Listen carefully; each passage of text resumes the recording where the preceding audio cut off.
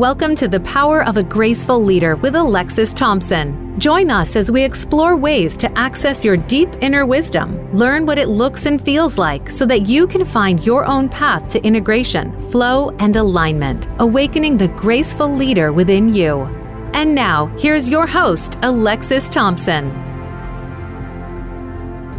Hi, and welcome back to the Power of Graceful Leadership podcast. Thanks for being with us as we're growing and reaching out across the globe. It's exciting times. It is my deep and sincere pleasure and honor to introduce Jim Anderson to you, who will be my guest today as we walk through the Power of Graceful Leadership tenets. He is the founder and president of Key Connections, a leadership development coaching and consulting company located in Evergreen, Colorado. And after 15 years of frontline experience leading and engaging teams and navigating tremendous change, he's decided to venture out and start his own business. For the past 29 years, Key Connections has allowed Jim to focus his attention on creating and applying tools to support individuals and organizations in developing self-awareness, strengthening leadership skills, and consistently achieving desired results.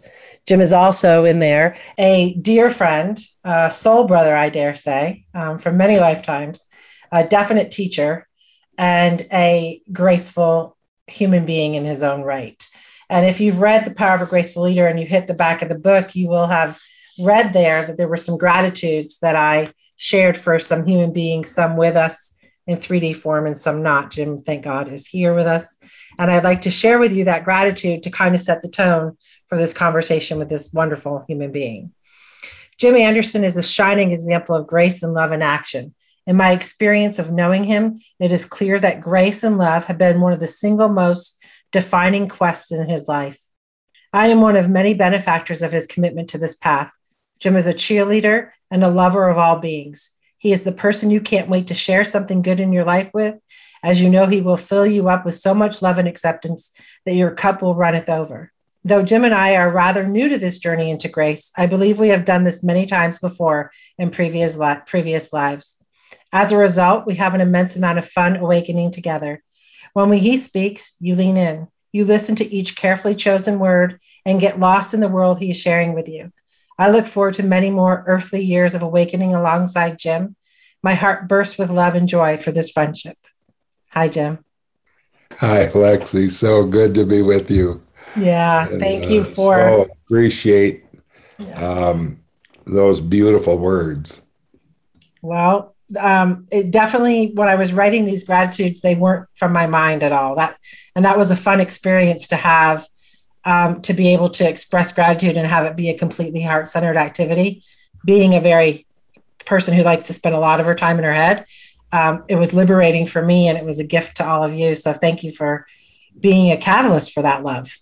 I appreciate it. Thank you so much. Yeah. And it's a joy to be with you today. Yeah, you too. And, when I say cheerleader, every time I've shared a project or a pain that I was going through or a project I was thinking about, or you've shared one of your awesome projects, we've always just enjoyed a kind of a childlike curiosity, right? About, hey, what is that? And what do you want to do with that? And who's it for? And, what if you didn't do it? As much as what if you did do it? All of those really good inquiries. And so I went ahead and forged through and released during COVID, the book, The Power of a Graceful Leader, which you are obviously highlighted in. And in that experience, I had sent you early on, hey, here's the tenets that are coming through in my work. And I think I sent it to you only, quite honestly, because I needed the truth or a truth, right? A reflection back to me. And I knew I needed it with tenderness and love being how it was delivered. And I knew I could count on you for that. So I don't know that I've expressed that gratitude for that particular event before, and wanted to take a moment to really thank you for being a really good mirror and being willing to put words to things that are manifesting and being manifest through the people around you. You're just it's a gift you have.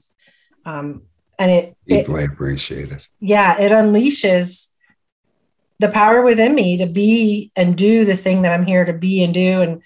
And there's just not many souls, and you're one of the rare ones for that. I'll actually never forget the call when you called to talk about that. Yeah. Just how moved I was by one, the sensitivity of awareness that is alive in you to be able to posit what you're inviting in this beautiful book. And then the other part for me is the courage to awaken at that subtle level, and then dare to notice it and trust it, and then begin to give creative expression to it. And so that phone call is forever in my heart. I just remember going away excited because, one, witnessing the courage and the depth of work that has been kind of asked of you to give birth to this. And then the other part is you just posited my life with a bunch of other seeds of curiosity to make the inquiry that much more exciting and engaging for years to come. So, Yeah. Really That's appreciate awesome. it. Oh, thank you very, very much. I appreciate that too. There's one more gratitude because I haven't talked to you in a while, and I have like 3 voicemails on my phone that I make sure I never erase, and one of them is yours. And you may or may not remember this call, but you left me this beautiful voicemail, just expressing your love for me, and towards the ends of the voicemail, expressing how wonderfully blessed my children were to have me as their mother. Yes. And I played that the other day, knowing that I was going to, be in energy with you and wanting to connect to you before in the other realms. And every time I listen to it, I feel like the best version of myself as a mother. And I don't know of a better gift that you give someone as a parent than to in their parentness, because it's definitely not all lovely. to be able to recognize the power, the good and the rightness along the journey that has happened. So, I mean, I could go on and on with gratitudes for you. Well, deeply appreciate it. Yeah. And the mutual love and appreciation that we share, for me, is really the glue that continues to enrich our relationship. Mm-hmm. It's a real gift to me, and I'm deeply appreciative. Thank you. And I love laughing with you. It's the best. It's the best. So essential. It is essential. Yeah. Okay. All right. So we're here to talk about the power of grace, right? In your life as your own self, leading your own adventure that you're here for. And as we both play in the realm of executive coaching and leadership development at various levels in the world, I also would love all insights that you're willing and able to share in that realm, as far as what we're called to when we accept the baton to be leader of other souls, and the seriousness and the levity that comes with that invitation. Beautiful. So let's start with, what role does grace play, and how does it exist in your life right now? I would say it's a mysterious theme to me that continues to deepen and expand and become subtler. And the subtler it is in my awareness, the more beautiful it becomes. And so I would say I spent a whole lot of the front end of my life in a contracted, resistant stance, not okay with how it is, and then trying to apply my will to make it different so it'd be better, only to find when the perceived future that was going to be better would become the current moment, it wasn't better for long before I was back to not okay with how it is.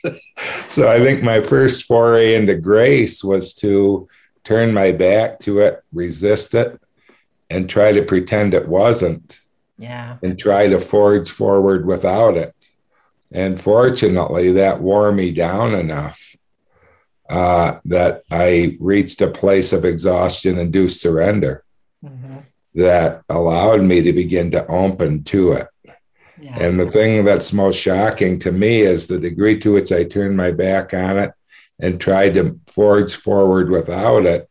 I'm in awe that it didn't let me go altogether or abandon me. The fact that it patiently waited for me to come back home to it when it was time, and then its loving acceptance to welcome me back, really has been transformative. And what I would call my first introduction to grace really didn't happen until probably 10 or 15 years ago. Wow. Yeah. So Yeah. it's been a much later thing. Mm-hmm. And the other part now is the moment it accepted me back, now it really piqued my curiosity to wonder into what would patiently wait for me to come home to it like that, and then love me for all I'd done to avoid it and welcome me back. And so it's really become a curious inquiry. And what I continue to watch now is, oh, that grace comes from the source of who I've actually always been. Yes. And so what I continue to awaken to is, oh, the grace that would wait is who I've always been. That's always been so.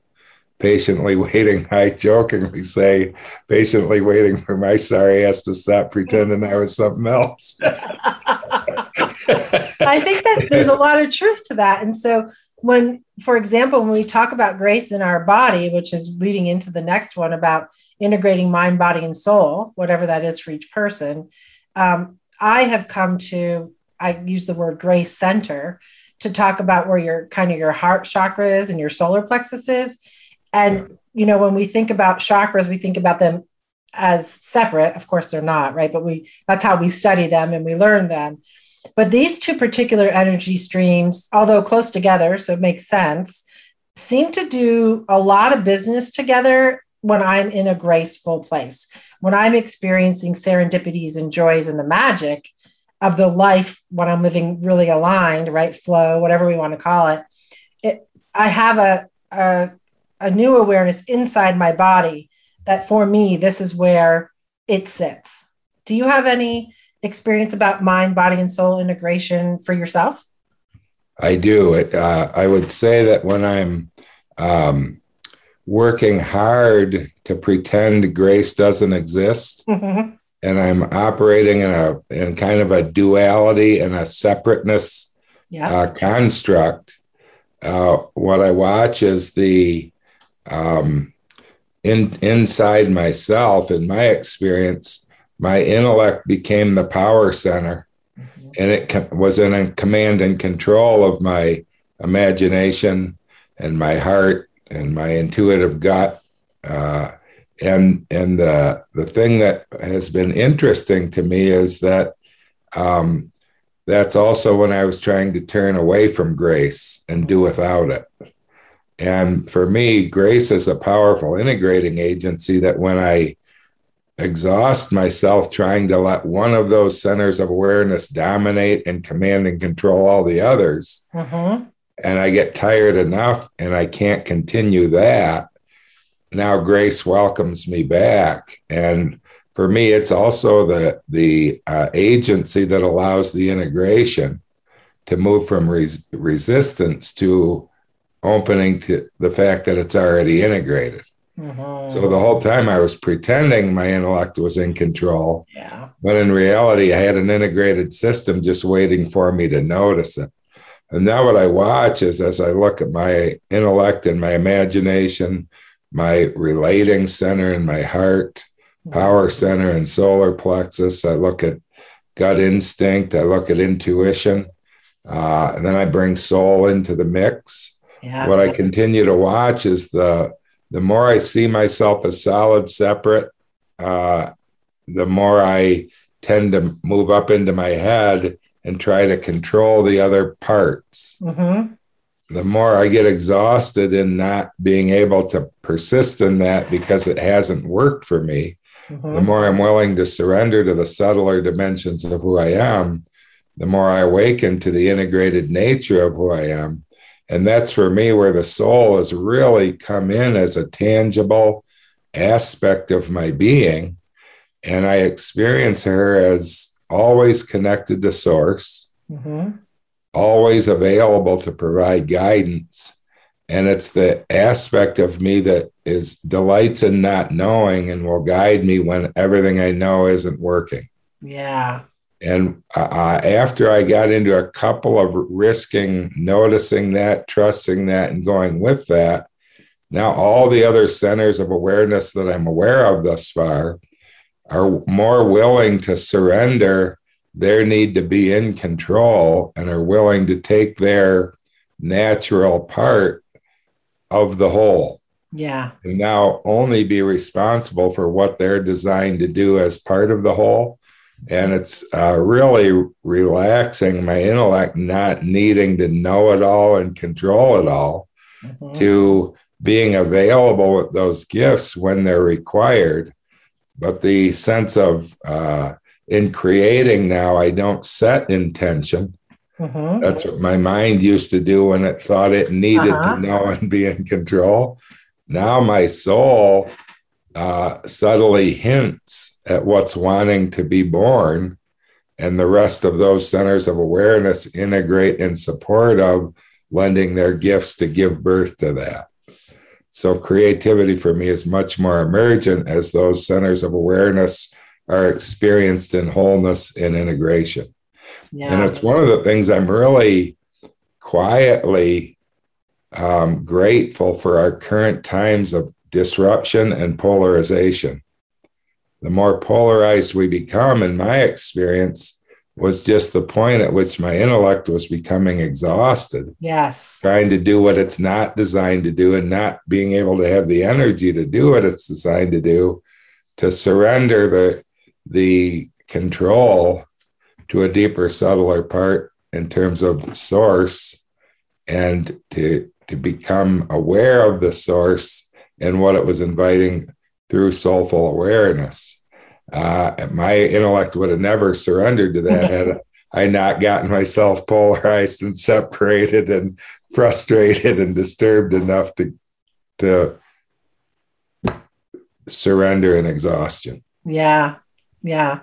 So surrendering and suffering come up a lot when we talk about grace as kind of pathways into those types of things. Remembering is another one, another way to come into grace. So it's been really interesting to go through these conversations with folks and find so many different portals and possibilities about how any single person may enter in and out of grace over their lifetime. So it's been exciting to see. So you mentioned soul and self, right? For our listeners that this isn't maybe common language for them, soul being essence, self being more egoic kind of thing, or head, however that's defined for you. Are you clear about what your purpose around this time around the sun is? I would say when I was identified as self, I thought I did. Got it.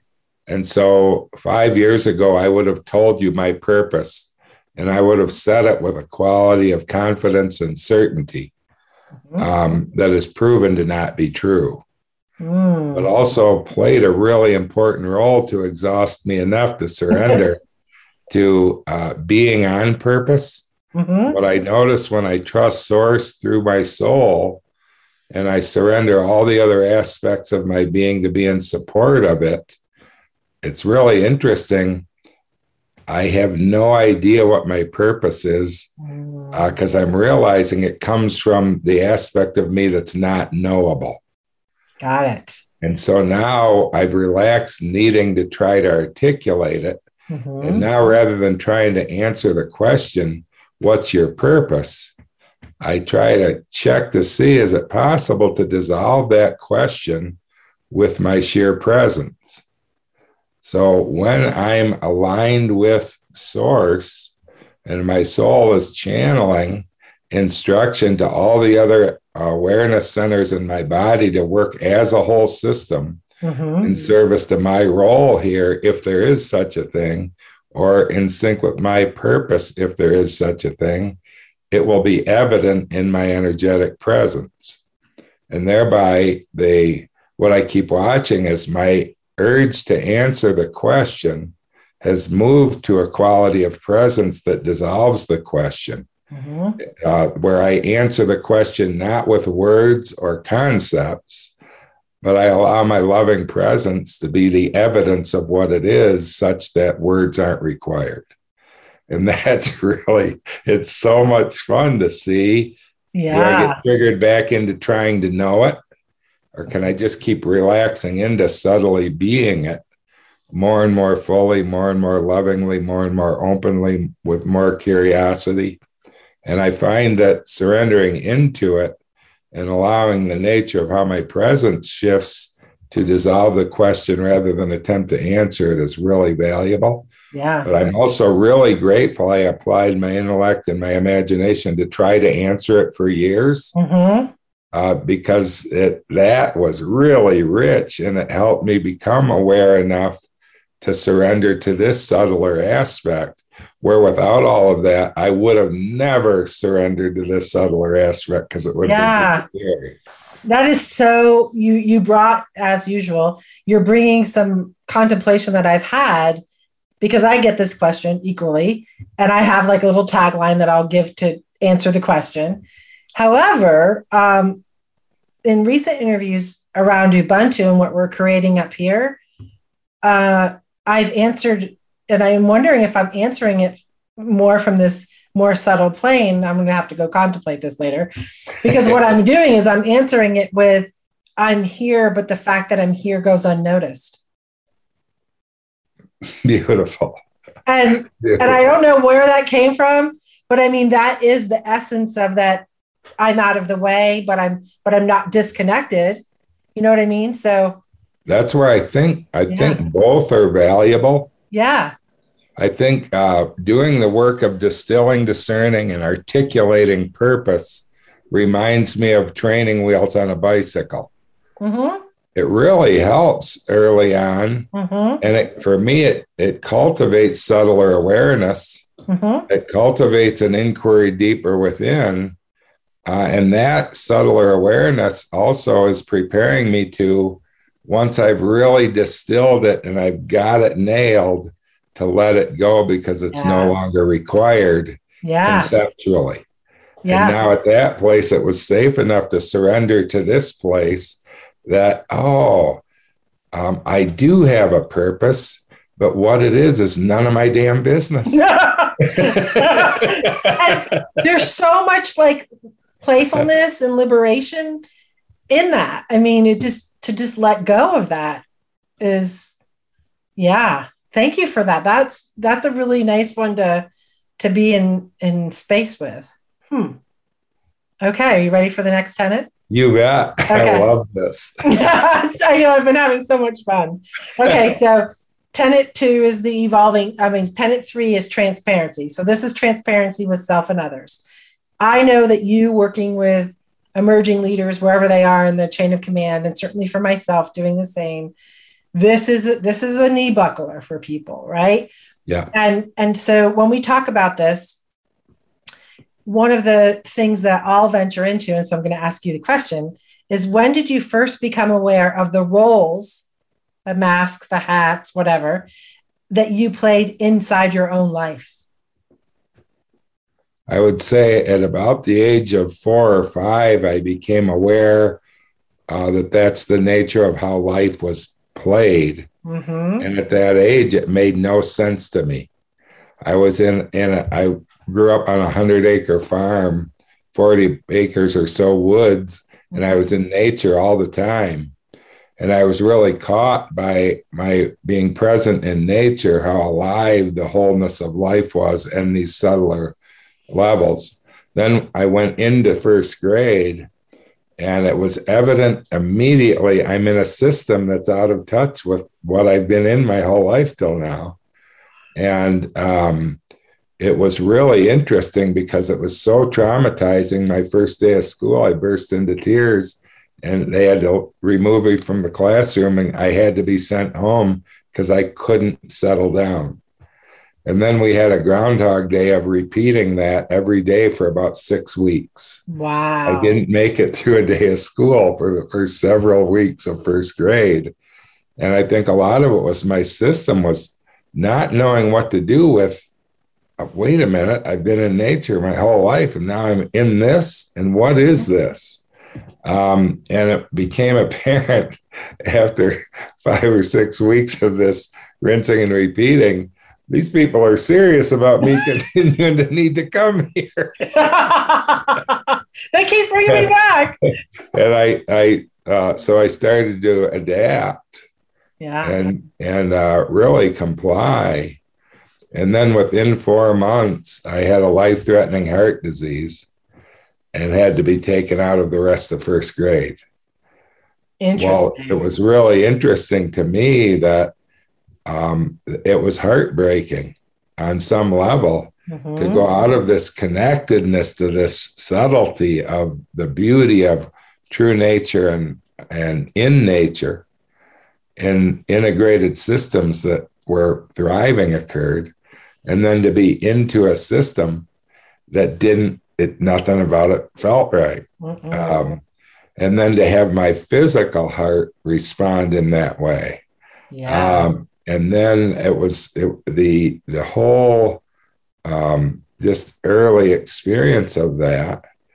Later on, I remember at about 33, I had another crisis that occurred in a retreat setting that I became aware at that time. I shut down and protected my heart to get through whatever this was. And then at 33, it's time to crack it back open and start to resume inquiry into that deeper, subtler relationship with what I was in touch with in the first 5 years that I had to wall off and do without for nearly 30 years, and then was able to risk coming back home to it. Wow, I've not heard that story before. That's powerful. When I look at transparency now, for me, during the period of time where I walled off my heart, I had to form images of myself that I would begin to present. Yes. So when I look at ego formation, one thing I've become aware of in my own experience is that my ego is the root of my idea of being solid and separate. And so when I look at self, I think of self as two polar opposite images I have of myself. One that overinflates itself and pretends to be more than what's true. One that undervalues and belittles itself and pretends to be less than what's true. And then there's my true nature that I was alive in those first 5 years that I had to put a lid on and protect to survive what I was in. And then formulate these two to get myself through that. Yeah. And when I look at transparency, it's deeply risky. Both of these self structures that I've come to know more intimately in myself are rooted in a common belief. The conclusion that I'm not enough in a world that is scarce and there's not enough. Well, and then this one pretends to be more to make sure it gets its share. Fair. This pretends to be less. Well, what's amazing to me, transparency is the kiss of death to both of those. Yes. The fact that as soon as either both of those have been terrified of being found out to be fraudulent.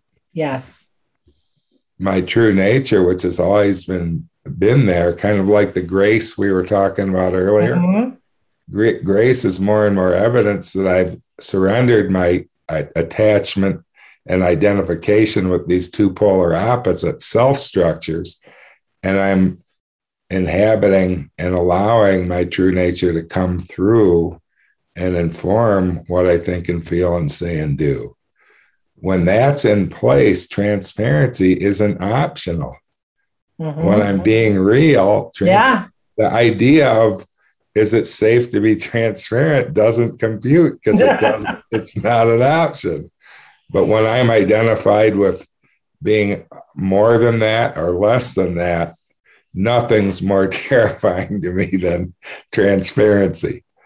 Why I think it's so essential in grace is because when I start to be willing to out myself to see, my big inquiry with all three of these is there an assumption upon which each of them rest? And if there is it true consistently?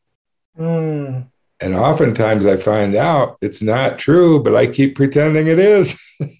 So then I go deeper to say, well, if it's an assumption that's not true, that each self-structure rests on, let me go subtler and deeper to see what's the self that believes that, and does it exist?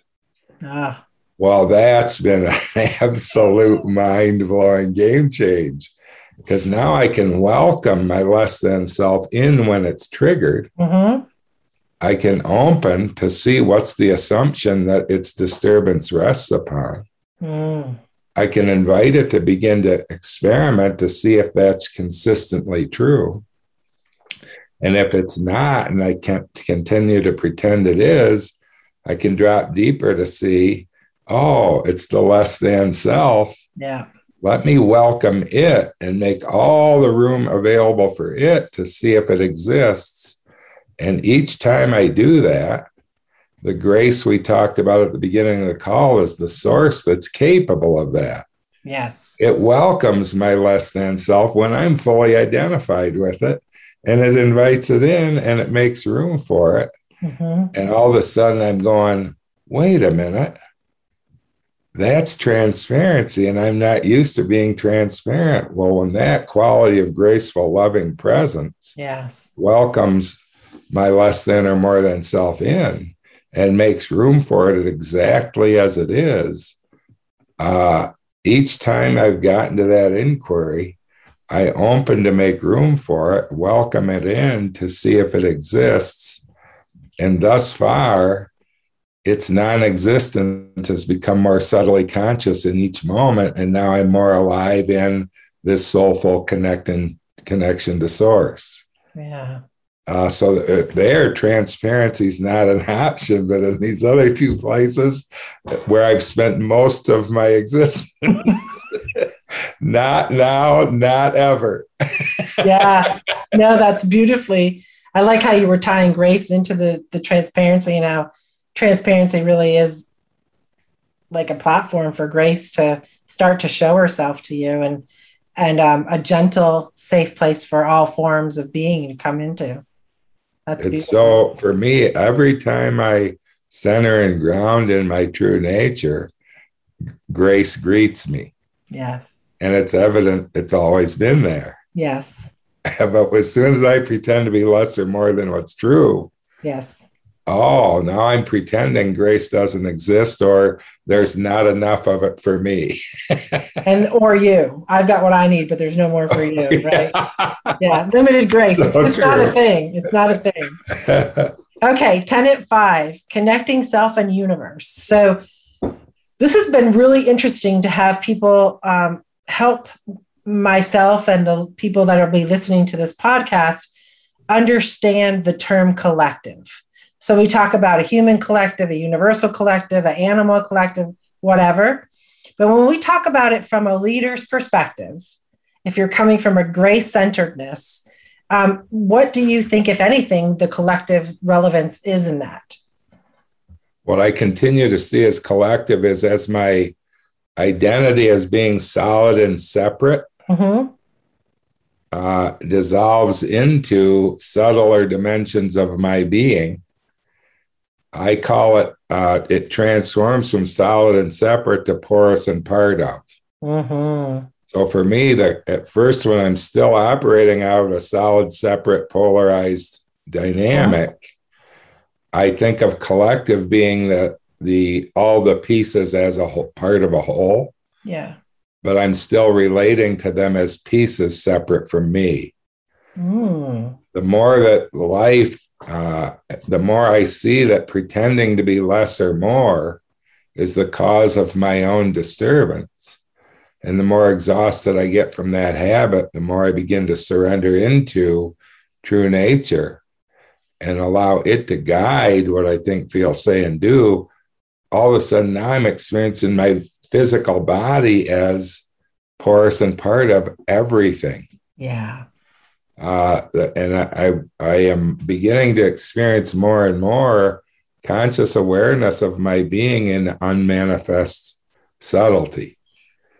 What the hell is that? Yeah. I have no idea, but there's a palpable experience of it in a subtlety. And when that's alive in me, suddenly now the collective is what I hear people talk about as a context of unity. Yes. Now all of a sudden there are no parts. Mm-mm. There's just this subtlety from no thing to whatever manifest form. And what I watch is the pulse beat of the universe continues to breathe us into and out of existence.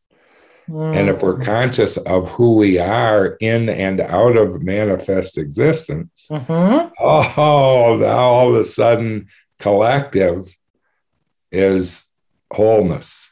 Yeah. But for me to experience collective as pieces and parts of a possible whole, really valuable as I was surrendering the habit of pretending to be less or more than what's true, coming home to what's true in the process, it becomes more natural to move from needing to connect parts to create a whole, and the exhaustion of that, surrendering into the subtle dimensions of who all of us are that come into and out of form in every breath and in birth and death. Oh, what if we could be conscious of all of that simultaneously? And now that what if is becoming more and more of an embodied experience for me. And so now when I look at what's going on with different parts of a system, I no longer experience it as separate from me. Yeah. It's happening in the field of who I am. Can I center and ground in that source of grace, loving presence, and compassion to be with what's happening in all of those places? And can I trust that what's going on in the whole is of service to my subtler surrender into the wholeness of who we all are? And so far, that continues to really serve. It's immensely valuable for me to continue to stay in that practice of when I see something going on in a system that I'm working in or in the world that I'm a part of, can I open to make room for it, trusting that it's here to guide all of us into this experience of wholeness?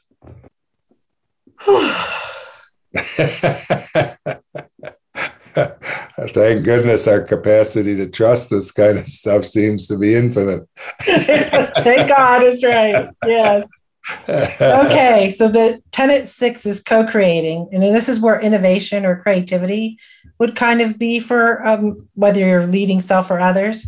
Yes. So this is kind of a hot topic nowadays anyway. It wasn't intentional that it would be, but a serendipity perhaps. What role does diversity play in your life? A more and more important part. What I continue to see is the identities I formed in the lesson more than self are full of blinders. Yeah.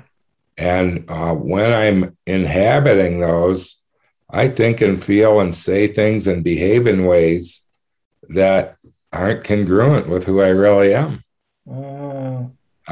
And when I look at all that's going on around equity, diversity, and inclusion now, what I love about it is all of us inside our own bodies are immensely diverse. Yes. The diversity of any natural system is almost infinite. And so now what I start to see is when I'm encountering difference, I'm actually being blessed with a divine gift to awaken me to a blind spot that my lesser more than self formed to survive a time that it was needed. And I can now thank that self structure and that blind spot for having allowed me to survive that. And now I can let it be. And now I can inhabit a closer, more intimate relationship with that difference that once threatened me, or that I didn't notice, or that I didn't appreciate, or that I was actually disallowing. And welcome it and thank it for helping wake me up. Yeah. And what I continue to watch when I look at polarization and disruption one of the biggest places I'm now working with leaders and individuals is, what if rather than constricting and resisting that disruption or polarization as a threat, is it possible we can access a place in us that welcomes it and wanders into it to see what is it here to awaken, so that I can further embody and creatively express it? And what innovative ideas is it here to usher in that we never would have come to without it? Yeah. Well, it's really cool when I go from feeling threatened by diversity, or ashamed of my blind spots, to immensely grateful for the pressure that diversity puts into a system that supports awakening and potential realization and innovative ideas. So now I really see the whole move in diversity, equity, and inclusion right now. It's a systemic wake-up call. Yes. That's inviting all of us to move from solid, separate parts to this wholeness that we're talking about. And I view it as a divine gift, a divine gift giver of awareness. What I often have come, one of the humorous things that I've uncovered is that assholes have proven to become divine gift givers of awareness if I'm open and receptive to them when they come. And so this practice of, can I open and be curious about a major disturbance or a difference that threatens me? Literally, I am watching what I judged those people who were different harshly, and then made all kinds of stuff up about them that was completely and utterly BS. And now, because they came into my life and disturbed me, I begin to become aware of a blind spot that has me disconnected from reality. And now they make me interested to get curious, to come to know them in a more intimate, loving, mutually respectful, beneficial way. And I'm having some of the most profound interactions with people from every different walk of life now. And the beauty is every one of them invites me to notice another blinder that I can openly admit, and I can, in their support, lay it down, and then begin to see what I'm able to see now. And now the intimacy of our connection. It's not that we're now connected and we were disconnected. This intimate connectedness that's always been there is now conscious in both of us. Wow. Talk about transformative and healing. It sure is. It sure is.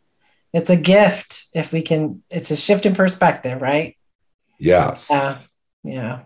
And when I look at, there's so many reps of practice in that gift right now. And I think this one also, when I can start to open and be and admit my blind spot, well, now the transparency is in support of this tenet as well. Sure. It goes so hand in hand.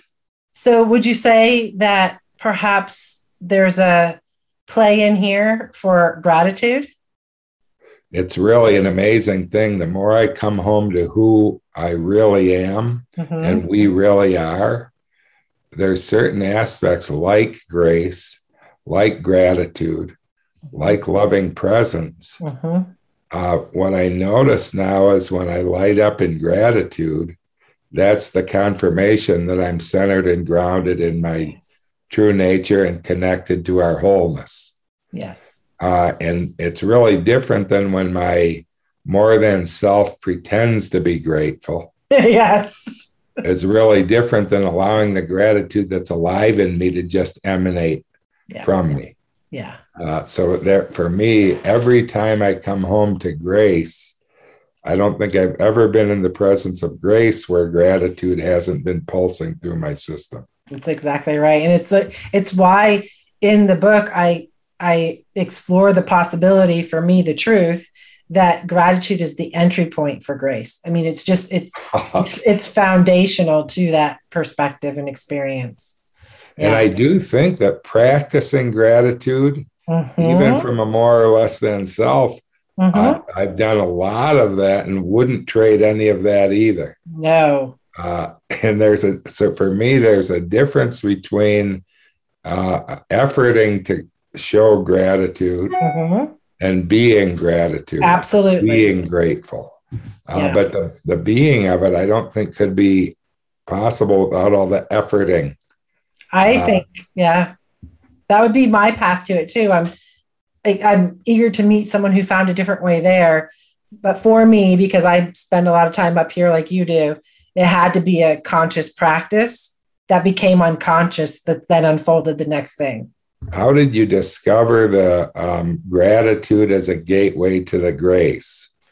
Because much like what you were saying when you so eloquently said the gift of the asshole, right? I had, like everyone, I am both the asshole and the receiver of the asshole. I know I'm both of those. And so when that person or experience would come in and I would immediately go undesirable, I would call it undesirable or not part of the plan or not the intention, whatever.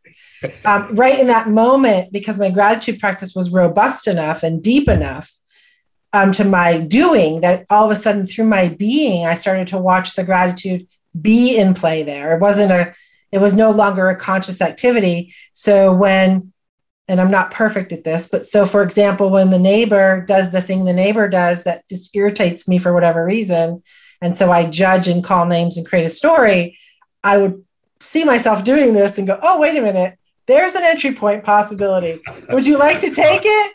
Most times I take it. Sometimes I don't. That's really great. Yeah. I love it as a gateway into or doorway into. Yeah. Because it's one way I want to play with this is when I know that I'm out of sync with grace, and I drop into finding one thing I'm grateful for. Yes. That really feels like will be a great centering practice to play with. Yeah, I think so. Let me know how it goes. I will. Okay. All right. The last tenet here, tenet 6, is compassionately powerful. So when I first started teaching this tenet or sharing this tenet with the world in the leadership space, specifically female executives is a place I play a fair amount, I would hear, well, I can't be compassionate because I'll get walked over, and I can't be powerful because they call me a bitch. That's kind of the realm, right? It was this or that thinking. And so this has been a really interesting one, that when a leader finds the connection point that always was there, but not visible or not experienced, there's a lot of light bulbs that start to go off for people. And I have found that the teams around the leaders that have this potential capability refining within them, they settle down and they settle in to the team's own gracefulness, which has been a really lovely thing to witness. So when I mentioned the idea of compassionately powerful, what comes up for you? It's real parallel with vulnerability. For me, I would say that I've been conditioned to see compassion as weakness, and it's something that only saintly people do. Yeah.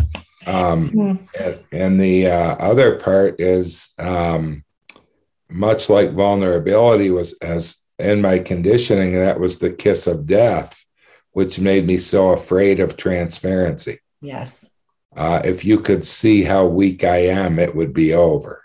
And what I continue to watch, both with compassion and vulnerability, both have a quality of risking being real at any cost, that I'm literally watching in leadership circles now, this transformative shift from kiss of death and weakness to cornerstone of effective leadership. And what I'm loving is the disruption and the polarization are rendering everything I know in my intellect and in my instinctual gut to not know what to do. Yes. And that not knowing panic is allowing a subtler surrender into soulful awareness that can access source and is capable of trusting it. Yes. And when I drop into there, vulnerability and compassion move from kiss of death and weakness into risking real is the only option. Mm-hmm. Transparency isn't a question. It's not optional. Well, now I'm watching more source infused and informed soulful guidance coming through leaders that suddenly put both vulnerability and compassion as cornerstones of effective leadership, especially when the conditions are not knowable. Yeah, which is the life we're in, right? I mean, we're getting trained in that in the past 24 months, like at least no other time that I've know about, but I'm sure there were some in the Egyptian times when I think about it. But yeah, I mean, nothing's knowable. And that's the part for me where my intellect would never surrender. Yeah. If it's still new. Yeah. My gut instinct wouldn't surrender if it's still new. And then when they go from terrified about not knowing to catching a glimpse of a part of me that's at peace in not knowing, because it realizes none of it's knowable. Wow, can I get my intellect and my instinctual gut and my intuition and my heart working in support of that source informed soulful guidance through my intuition. Yeah. And that is becoming more and more natural and less threatening as I continue to play with it. Yeah. Do you have time for a couple more questions? I do. Okay. Yeah. These are specific for you. I'm curious. Now I'm going to change the questions to what I wrote down because all of this, I have like a million questions I want to ask you. But the one that's coming to the front is I picked you as an example of a graceful human being because you are that to me. Like in your beingness, I experience that vibrational exchange of energy with you. And you've articulated here now something that I'm going to be playing with for a while around purpose being a really good front point and exercise to go through to move from the doing or the action into the being.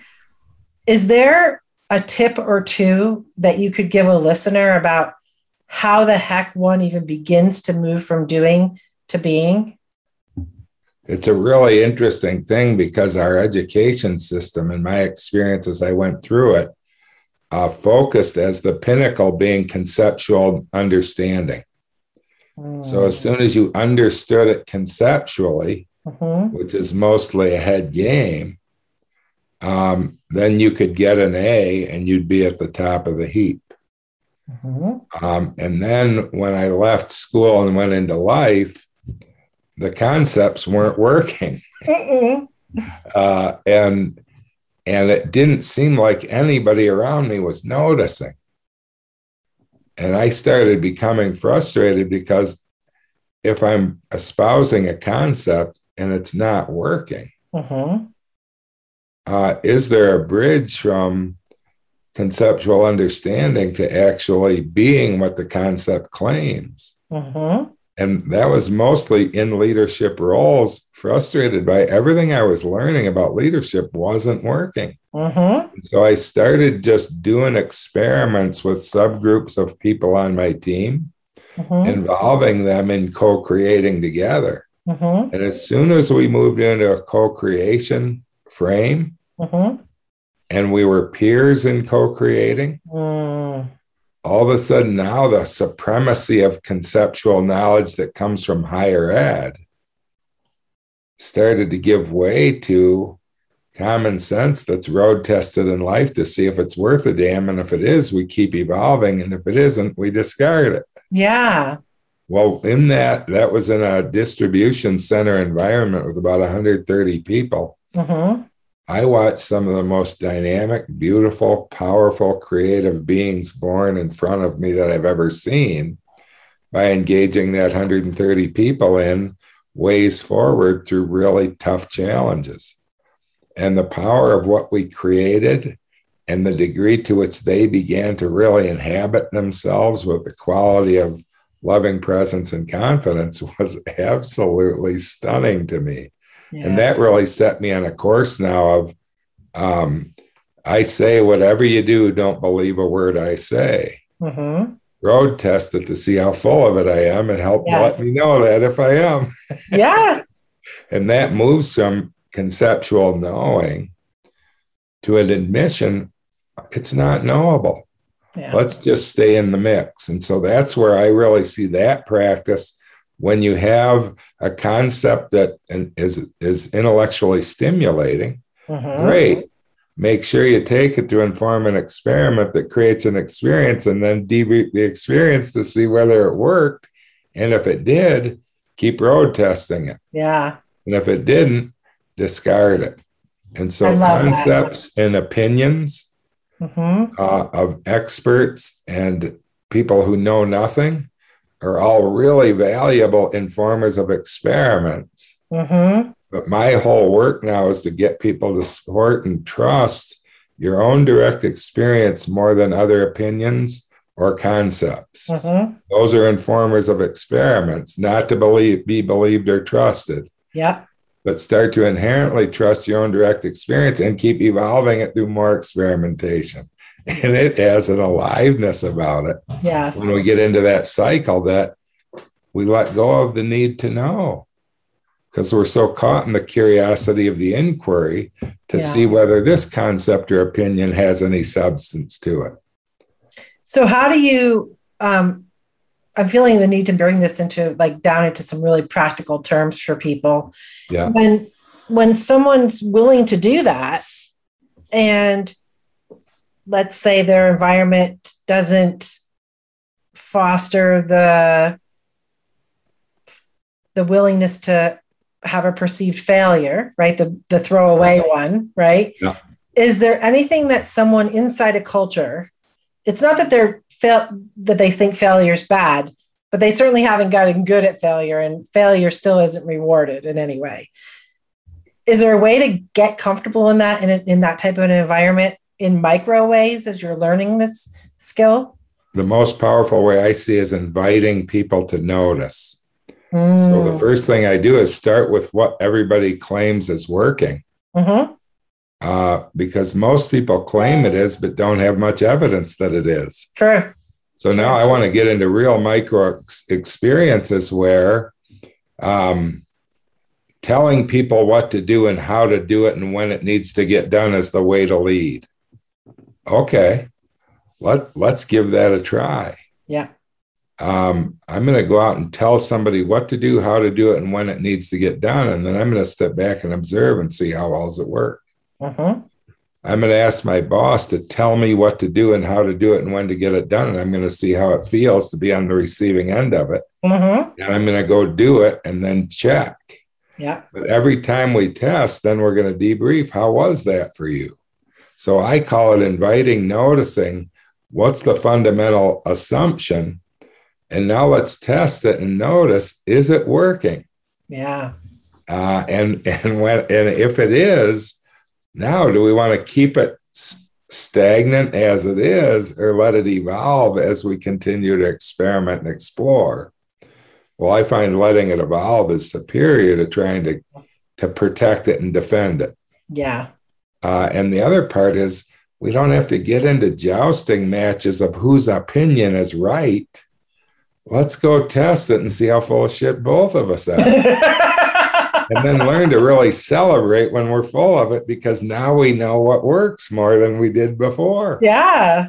And that's the part, the two things: invite people to notice and then see, can we move from a defending what we know to a curiosity of how full of what we know might be, that if we liberate what's not actually true, and fill it with something that's actually working, now we're out of concept into being it. Yeah. And not beautiful. Proclaiming it. I quietly be it, and I keep evolving it. Yeah. And my experience is trusted more than opinions and concepts. Yeah. Beautiful. Is there any last words of wisdom you want to give about how someone can integrate grace into their leadership practice? I think the biggest thing I would say is turn inward and find it already inside of you. Yes. And notice how it's always been there, always willing and able to welcome all of you home. And the way I practically play with this is whenever I'm disturbed, I tune in to see, can I open and make room for my own contracted, resistant disturbance to be exactly as it is? And the meditative practice game I play is when I notice constriction in my system, can I simply open to make more room for it? Some people like to zoom out. Yes. Some like to sink open. But whatever it is, can I become more expansive to allow that to be exactly as it is while suspending my urge to judge it or fix it or change it? So I move from the urge to judge, fix, or change. I let the urge rise up and I let it move out. And what I'm seeing is as they rise up and move out, can I move to a place of allowing it to be as it is? And what I find is only grace is capable of that practice. Yeah. Grace is able to allow my own urge to judge, fix, or change what is to rise up and move out without acting on it. And when that occurs, now I realize, I check, was the grace ever constricted and resistant and disturbed during the whole process? Well, usually I don't know for sure, so I got to practice it again and again and again. But what's cool is when I can be gracefully present to my own constricted, disturbed resistance, I notice the grace isn't constricted, resistant, or disturbed. Yeah. And now all of a sudden I'm beginning to understand my conditioning and create a loving coexistence with it. To see, are the assumptions on which it rests true? And does the self structure that's formed out of it actually exist? And I'm delighted with whatever I find in that inquiry. So that ability to be graceful with yourself, especially in your own internal disturbances, open space to see if grace can make room for it and see what wakes up in you in that game. And it just has been, continues to be a life-changing game for me. Yeah. Thank you. So amazing to be with you. Thank you for an absolute delight. It has been a delight. And just thank you for showing up, and thank you for continuing to refine, let me use that word for you, that which is in you already. Thank you. And it's such an honor to witness you inhabiting the courage and the grace and the love and the passion you have for your life's work, and to surrender this deeply to it. It is a real rich experience to bear witness to that, and inspires me to re-up my commitment to the game. Yay, I'm looking forward to that. Game on. Okay. Love you so much, Lexi. I love you too. Bye. Take care. Thank you for tuning in to The Power of a Graceful Leader. Please join your host, Alexis Thompson, for another enlightening edition of the program soon on the Voice America Empowerment Channel.